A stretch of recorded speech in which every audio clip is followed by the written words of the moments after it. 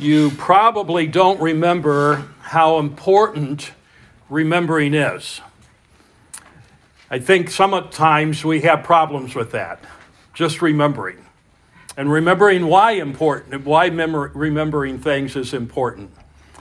Mo, my prayer today is that you will embrace just how vital remembering is to God. You see, the Old Testament is clear how essential remembering the great acts of God is to the spiritual well-being of God's children. And so I want to just take a moment here this morning in way of introduction here to think about some of the times that God told his people to remember. On the night before the Exodus, when God instituted the Passover as a perpetual ceremony in Israel, God said in Exodus chapter 12 and verses 26 to 29, "And it shall be when your children say to you, 'What do you mean by this service?' that you shall say, 'It is the Passover sacrifice of the Lord, who passed over the houses of the children of Israel in Egypt when he struck the Egyptians and delivered our household.' So the people bowed their heads and worshiped." So the Passover was meant to bring about a heart-driven reflection, to think about all that God had done and how he had saved the children of Israel and how all over Egypt that every household there where the blood of the lamb was not on the doorpost and the lintel, that there was the firstborn that had died. But the children of Israel were saved. And it was a time of remembering God's goodness. Later, after God thundered the Ten Commandments from Sinai and charged Israel with the Shema, a special instruments to impress on them and on their children, we come to Deuteronomy chapter 6 and verses 20 to 23. And Moses went on to say, "When your sons ask you in times to come, saying, 'What is the meaning of the testimonies, the statutes, the judgments which the Lord our God has commanded you?' then you shall say to your son, 'We were slaves of Pharaoh in Egypt, and the Lord brought us out of Egypt with a mighty hand, and the Lord showed signs and wonders before our eyes, great and severe, against Egypt, Pharaoh, and all of its household. And then he brought us out of there that he might bring us in to give us the land which he swore to our fathers.'" So again, God shows you the value of remembering the law that he had given. Later on, they crossed the Jordan River, and making a crucial covenant, Joshua would pile up a bunch of stones. Well, why did he do that? Well, Joshua chapter 4, verses 6 to 7 said, "That this may be a sign among you when your children ask in times to come, saying, 'What do these stones mean to you?' And then you shall answer them that the waters of the Jordan were cut off before the ark of the covenant of the Lord, and then it passed over the Jordan. And the waters of the Jordan were cut off, and these stones shall be for a memorial to the children of Israel forever." So God wants his people to recall, to remember. And why is that? Why is it so important that we remember the things that God tells us to remember? Well, because God's children have always tended to forget the wonderful things that he has done for us. And we have that problem today as well, don't we? We forget the good things. When bad things are happening and we're struggling and we're having trials in our life, we forget God's blessings in our life, and we need to stop and remember that God has always been faithful to us. Jesus himself changed the Passover and turned it into a remembrance of his person and work with the ordinance that we call communion, or oftentimes we call it the Lord's Supper. And so here at the Bible Fellowship Church, we practice or participate in communion on a regular basis so that each one of us would remember what Jesus has done for us. And of course, we normally read that passage of Scripture that the Apostle Paul wrote in 1 Corinthians 11:24. And when he had given thanks, he broke it and said, "Take, eat, this is my body, which is broken for you. Do this in remembrance of me." And in the same manner, he also took the cup after supper, saying, "This cup is a new covenant in my blood. This do as often you drink it in remembrance of me." And you and I desperately need to daily remember, to daily recall, to think, to hearken back on the things God has done, to consider and retain and bring to our mind who Christ is and what Christ has done for us. You say, can we really forget who Christ is and what he's done for us? Well, obviously, sometimes we go through a whole day and we don't even think about Jesus. We don't think about what he's done for us.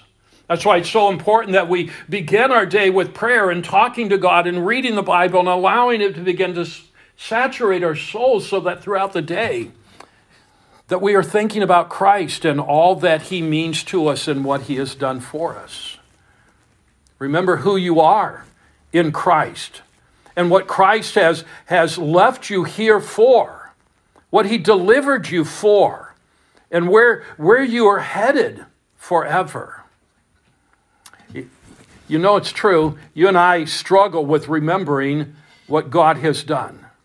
And that's why the Apostle Paul says to Timothy to remember in the book of 2 Timothy. If you turn there with me this morning, we are in chapter 2 this morning of 2 Timothy, and we are looking at verses 8 down through verse 13 this morning. I'd like to just go ahead and read our text here for us.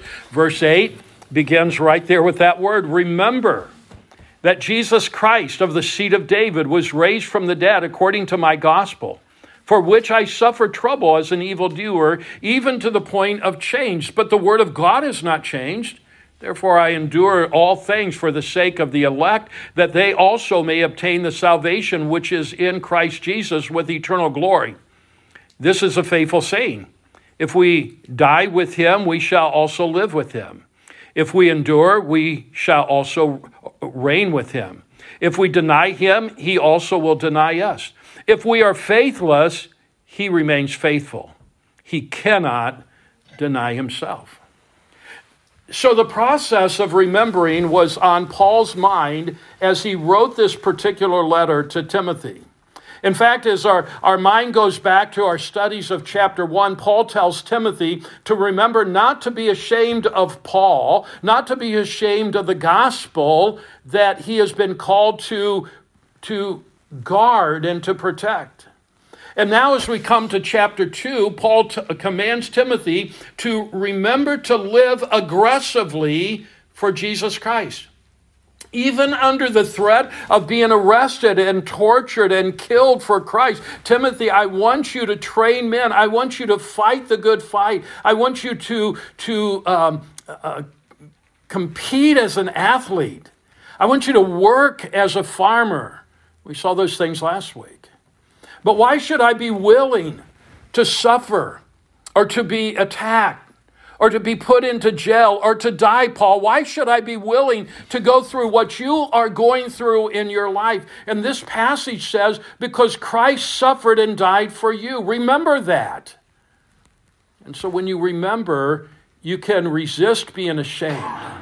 And when you remember, you're able to focus on what is most important in ministry. No matter what the cost might be, no matter what you'll go through, if you remember what Christ has done for us. And so there are times when we may become so challenged and pressed by difficulties and hardships in our life and stress and worry that our whole body seems to be out of whack. We feel the pressure physically and emotionally and spiritually. And sometimes difficulties can cause us to be rattled in our own thinking. You see, it's easy to forget things when we're under immense pressure. and we feel the strain of the world and the challenges and the sorrows that we go through in our life. And so in this particular letter, Paul has been encouraging Timothy to remember some things. And we read through this in the first chapter. Again, Paul is like, hey, Timothy, remember these things. Remember our friendship in verse 4. And then in verse 5, remember the faith of your family, Timothy, your mother and your grandmother. And then verses 6 and 7, remember to stir up or to fan into flames your spiritual gifts, Timothy. And now Paul says, here's the most important thing for you to remember. Remember your faithful Savior. Remember what Christ has done for you. Never forget who Jesus is and what he has done through the power of the gospel. And so the very first word of our text today in verse 8 is remember. And so there's a lot of encouragement in these 6 verses that we're going to look at today. And so the first thing that I'd like for us to see today is be encouraged by the gospel of our Lord. So when you feel the stress and the strain of the worldly challenges and the difficulties, and you know you're supposed to press on like a good soldier, a trained athlete, a hardworking farmer, but you just don't feel like you can take another step, be encouraged by the gospel of our Lord, Paul tells Timothy, and tells us as well. Remember Jesus, who he is and what he has done. And so verse 8 there, he says, remember that Jesus Christ, the seed of David, was raised from the dead according to my gospel. Paul reminds us that Jesus is both man and God. He is the seed of David. In other words, he is born of the royal lineage of the great King David, and he was raised from the dead. And so he is both man of the seed of David, and God the Father raised him from the dead. He is raised in royal majesty, and he is the rightful heir of the kingly throne. The empty tomb, but the occupied throne. Remember your faithful Savior. Don't be unbelieving like Israel in the wilderness. When the going got tough, what did they do? they forgot God. And the psalmist puts it this way in Psalm 106 and verse 21. They forgot God, their Savior, who had done great things in Egypt.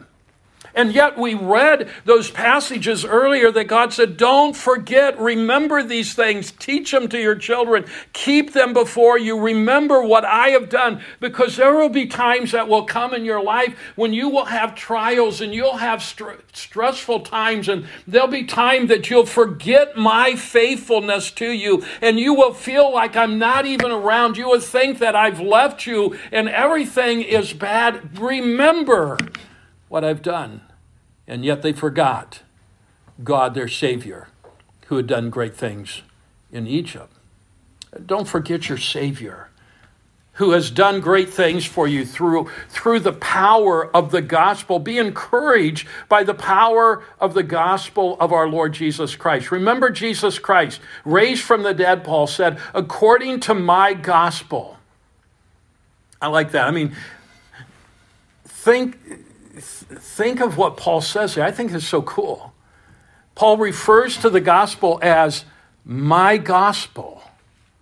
This is what he taught. He lived, he breathed. This was his whole life, was the gospel. This is my gospel. Can we say that we own the gospel? Do we live our lives in such a way that the gospel is so vital to our everyday life that we live and breathe and have our being all surrounded by the gospel? My gospel, I hope you think of the gospel as your gospel. You believe the gospel not on the authority of your mother or on the authority of your father or your children or whatever, but can you say, man, this is my gospel. I mean, I own it, I live it, I breathe it. This is my life since I've accepted Christ as my Savior. Every Christian must own his faith. Every one of us must reach a point in our Christian journey where we can say, I believe this. I mean, I learned it back when, but I believe it. This is not just the gospel. This is my gospel. This is what drives me every day of my life, knowing that I'm a redeemed child of God and that there's a home being prepared for me in glory, and that one day when I get through this journey of life and I was faithful, I will hear God say, welcome, my faithful child, into my glory. You own your faith. You will live your faith. You will fight for your faith. You will live and die for your faith if it's your gospel, if it's your faith. In fact, you will be able to suffer, endure hardship for your faith. Referring to the gospel, Paul goes on to say that it is because of this gospel, and the first part of verse 9 there, he says, for which I suffer trouble as an evildoer, even to the point of chains. Paul's like, look at me. I'm chained. I'm chained up here like I'm an evildoer. But Paul didn't mind. He didn't mind this so much. He was always encouraged by what God was doing through the power of the gospel. And by remembering, he could always be encouraged by the gospel. And so he says, I think this is, myself, I think it's mostly tongue-in-cheek when he says that he's an evildoer. I mean, he says, I'm suffering trouble as an evildoer. Look at me, I'm a terrible person. Chained, shackled, like a common criminal. I'm in this dungeon prison waiting for Nero to give the command to chop my head off. But while the messenger can be chained and shackled, the word of God cannot be chained. You see that there in verse 1 also, that or verse 9 there also, where he says, for which I suffer trouble as an evildoer, even to the point of change, but the word of God is not chained. The word of God can never be shackled. I suffer even to the point of change, but the word of God is not chained. So people thought they thought they could end Christianity by killing Jesus, and he rose again. You can't bind him, and the word of God can't be bound either. People thought they could end Christianity by killing the disciples, but God's word is not bound. And the more the persecution came, the greater the testimony became, and the further the gospel spread out.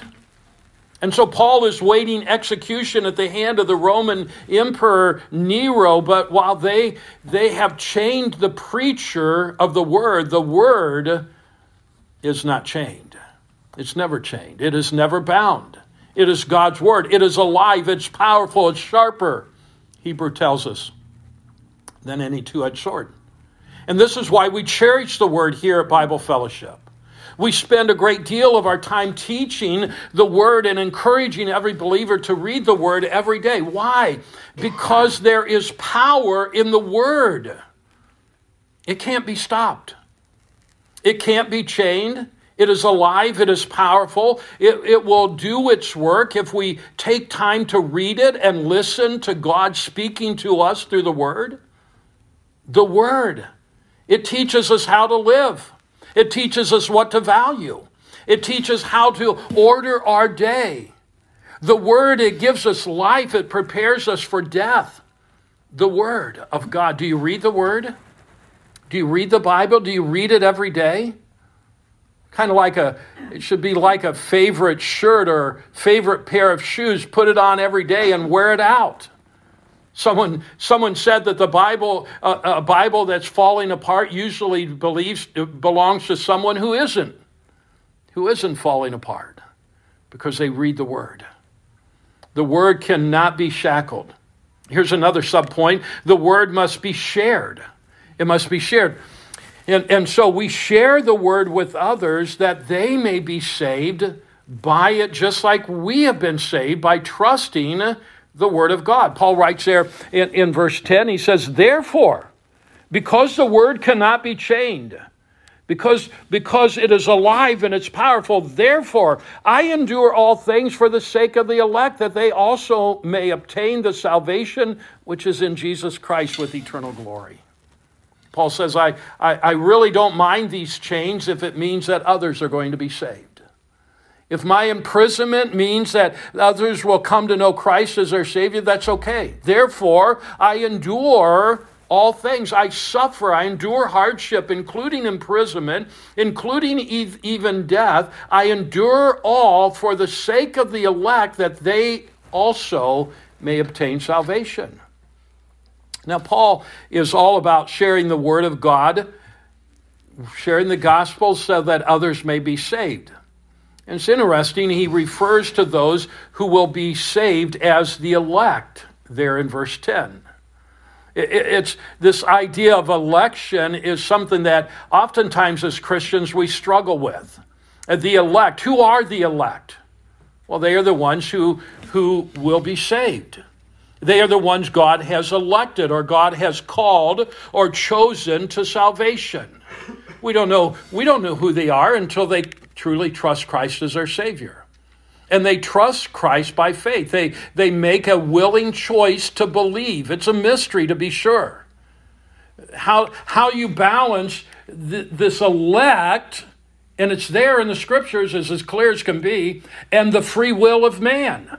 The choice, every man has a free will and a choice to make. And Jesus died for whosoever may come. And so God chooses in a way that mysteriously works in harmony with our freedom of choice. And some will repent and believe the gospel.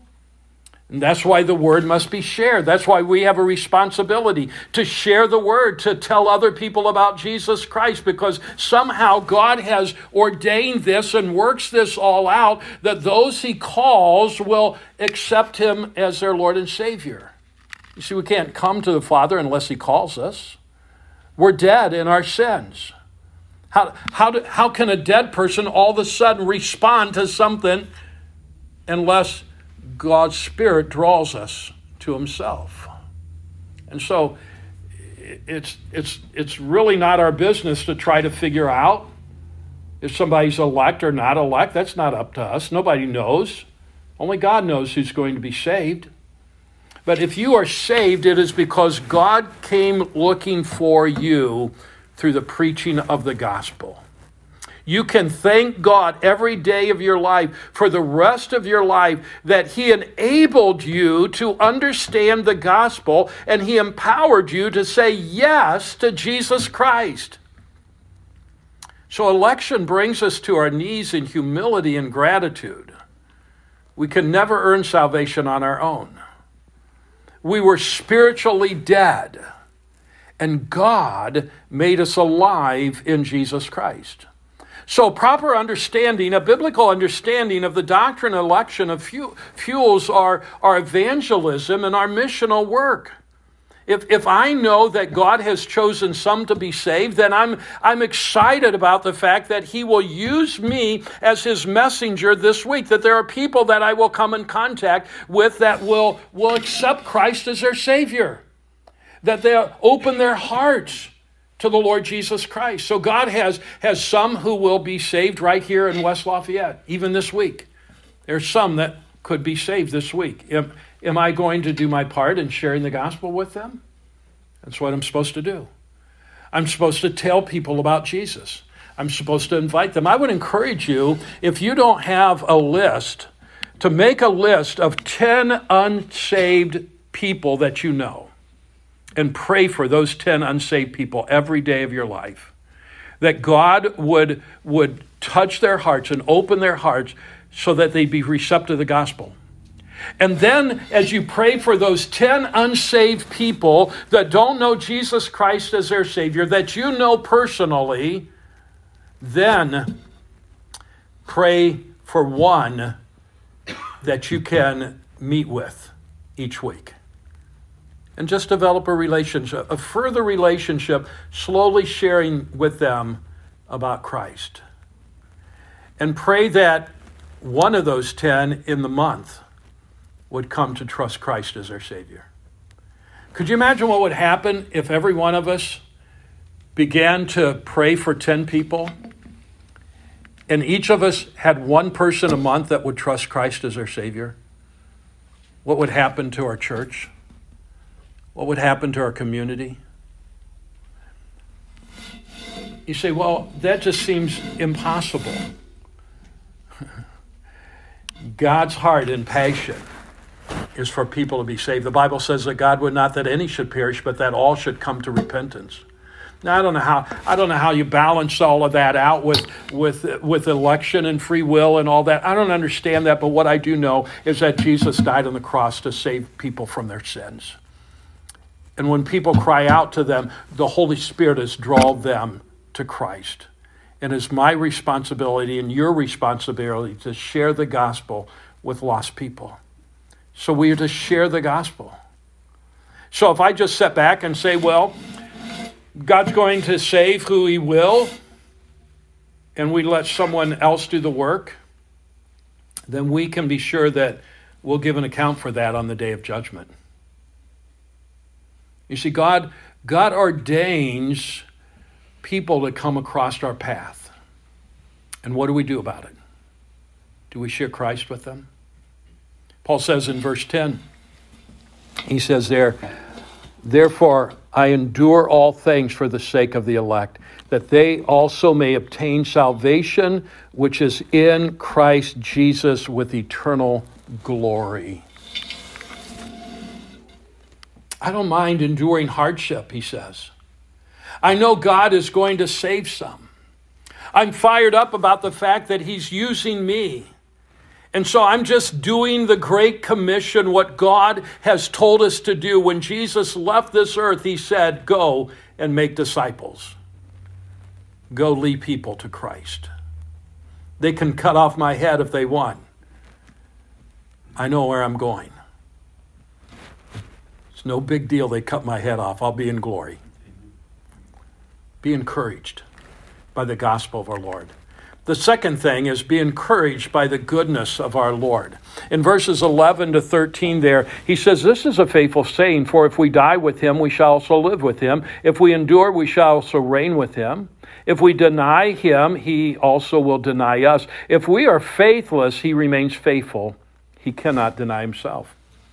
Paul is like, listen to this. What you want to be encouraged? Okay, listen to this, Timothy. And then Paul writes verses 11 to 13. These are encouraging words about the Lord's goodness to us. And many think that Paul is quoting from an earlier Christian hymn here, and maybe he is. We don't know for sure, but there is a notable symmetry in these verses, and that's why some have. Maybe some of your translations here have the verses are sort of indented, like you would see in poetry, indented. So it may be a hymn, but in any case, this is the word of God. God is working through Paul's writing.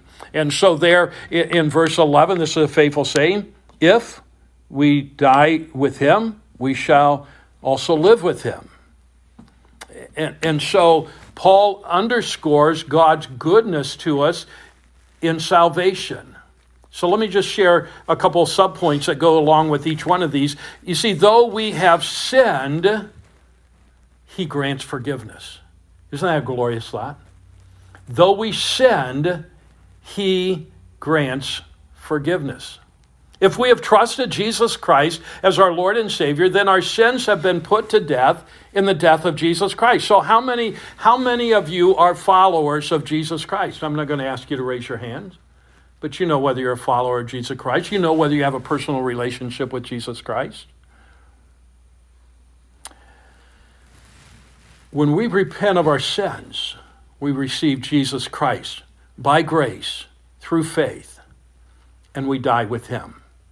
That's what Paul's saying here. Our sins have been put to death in the death of Jesus Christ. Jesus died for all of our sins. I mean, think about it. All of our sins, past, present, and future, all of them have been covered under the blood of Jesus Christ. He pays the penalty of death. Our sins have been put to death in the death of Jesus Christ. We die with him. And so just as Christ has been raised from the dead, so we have been raised with him. Because our sins have been paid for through his death, we now have life through the resurrection of Jesus Christ. The goodness of our Lord. I mean, that is amazing that he would take our sins away from us. Though we have sinned, he grants forgiveness. Here's something else about the Lord's goodness. Though we suffer, he gives us a future. Though we suffer, he gives us a future. In verse 12 there, he says, if we endure, we shall also reign with him. So here's a reminder to see the big picture. You may suffer this week, but remember where you're headed.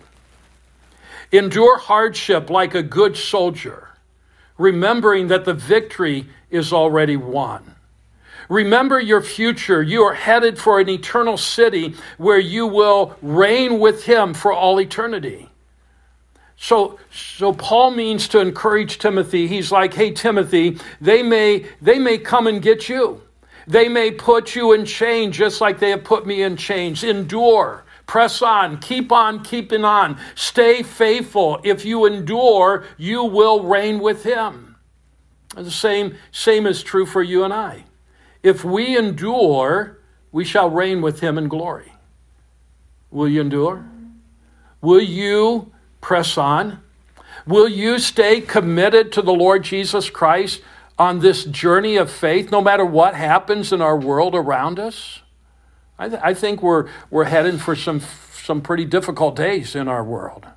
I think we can all see that happening and moving in that direction. How are we going to stand? Are we going to stand faithful? See, there's a little warning embedded here in verse 12. Paul writes then in the middle of verse 12, if we deny him, he will also deny us. If you are truly saved, you will never deny the Lord. But often we encounter folks who hear about people like this. They had said that they were followers of Jesus, but then they deny him. They turn their backs upon him, and they die as unbelievers. It's so sad in our world today. There have been so many who have been faithful, it seemed, to the gospel and to the Lord Jesus Christ, and then all of a sudden they turn their back on everything and they walk away from church. They walk away from everything that they said they believe, and they go the opposite direction. John said they went out from us because they were never of us in the first place. God knows. We don't know. We just see people and we wonder what's going on in their life. But then sometimes we see people who all of a sudden, maybe they've lived for years not walking with God, and all of a sudden God gets a hold of their hearts and their lives are changed again. It's a glorious thing. So if you're truly saved, you won't deny the Lord. Jesus warned about this in Matthew chapter 10 and verse 32 and 33. He says, therefore, whoever confesses me before men, him I will also confess before my Father which is in heaven. But whoever denies me before men, him I will also deny before my Father who is in heaven. So if we deny him, he will deny us. Make sure your faith is genuine. Make sure you are a true believer. Make sure you can say of the gospel, this is my gospel. I own it. I live it. I breathe it. I will die for it. I will never give up, never give in. By God's grace, I will endure. And Paul says, if we endure, we shall reign with him. Be encouraged by the goodness of our Lord. Though we have sinned, he grants forgiveness. Though we suffer, he gives us a future. And though we stumble, he is faithful. Being a Christian doesn't mean that we're perfect. And every one of us could say amen. We're not perfect. God knows that. But he has called us to be faithful. We're not perfect, but he's called us to be faithful.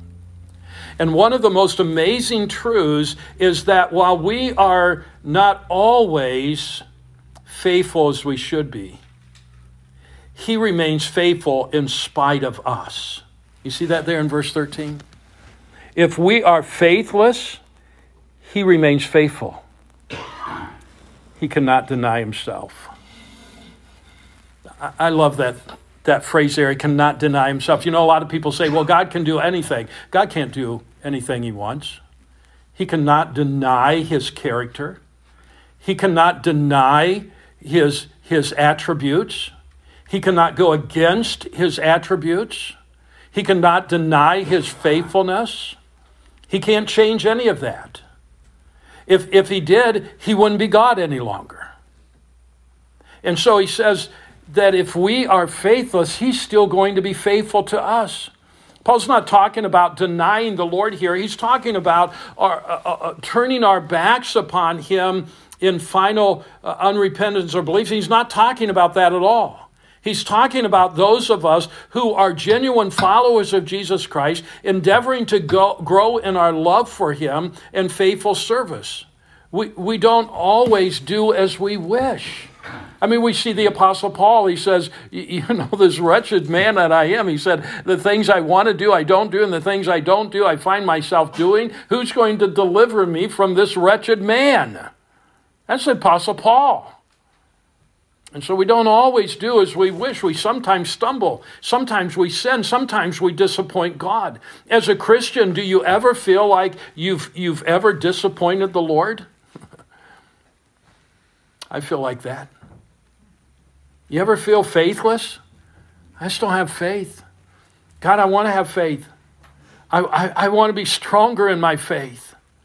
See, this is so encouraging to me. If we are faithless, he remains faithful, which means that he's going to continue to work in us. He isn't going to stop doing the work. What's the work he's doing in us? To conform us to the image of his Son, so that we would be like Jesus. He's not ever going to stop, no matter if we are faithless. He cannot be unfaithful. He cannot go against his very nature. Think of that. God cannot be unfaithful. And Paul ends the verse this way with the words, he cannot deny himself. It's impossible. I like what Philip Ryken, the way he put it, he said he would have to ungod himself to be unfaithful. Ungod himself. Our Lord would have to ungod himself to be unfaithful. It's just not possible. Aren't you glad about that? Though you may be faithless, that he remains faithful. God's love is greater than our greatest sin. And he's forgiven all of that when we accept Christ as our Savior, because the blood of Jesus Christ covered it all. And so John wrote in 1 John 3:20, he said, if our hearts condemn us, we know that God's greater than our hearts. If we are faithless, he remains faithful. I'm often faithless. I stumble, I sin, I disappoint God by failing him, and yet he remains faithful. Jesus continues to be my intercessor before the Father. He stands before the throne of God the Father, standing there for me. He is forever applying his faithful work on my behalf, forever applying the cross to me, So God the Father forever sees me in and through Jesus Christ. Though I am faithless, he remains faithful. God accepts me. God accepts you, not on the basis of our good efforts, not on the basis of our religious services or our performances in our life, not even our faithfulness. God accepts us on the basis of the infinitely perfect righteousness and faithfulness of our intercessor, the Son, Jesus Christ.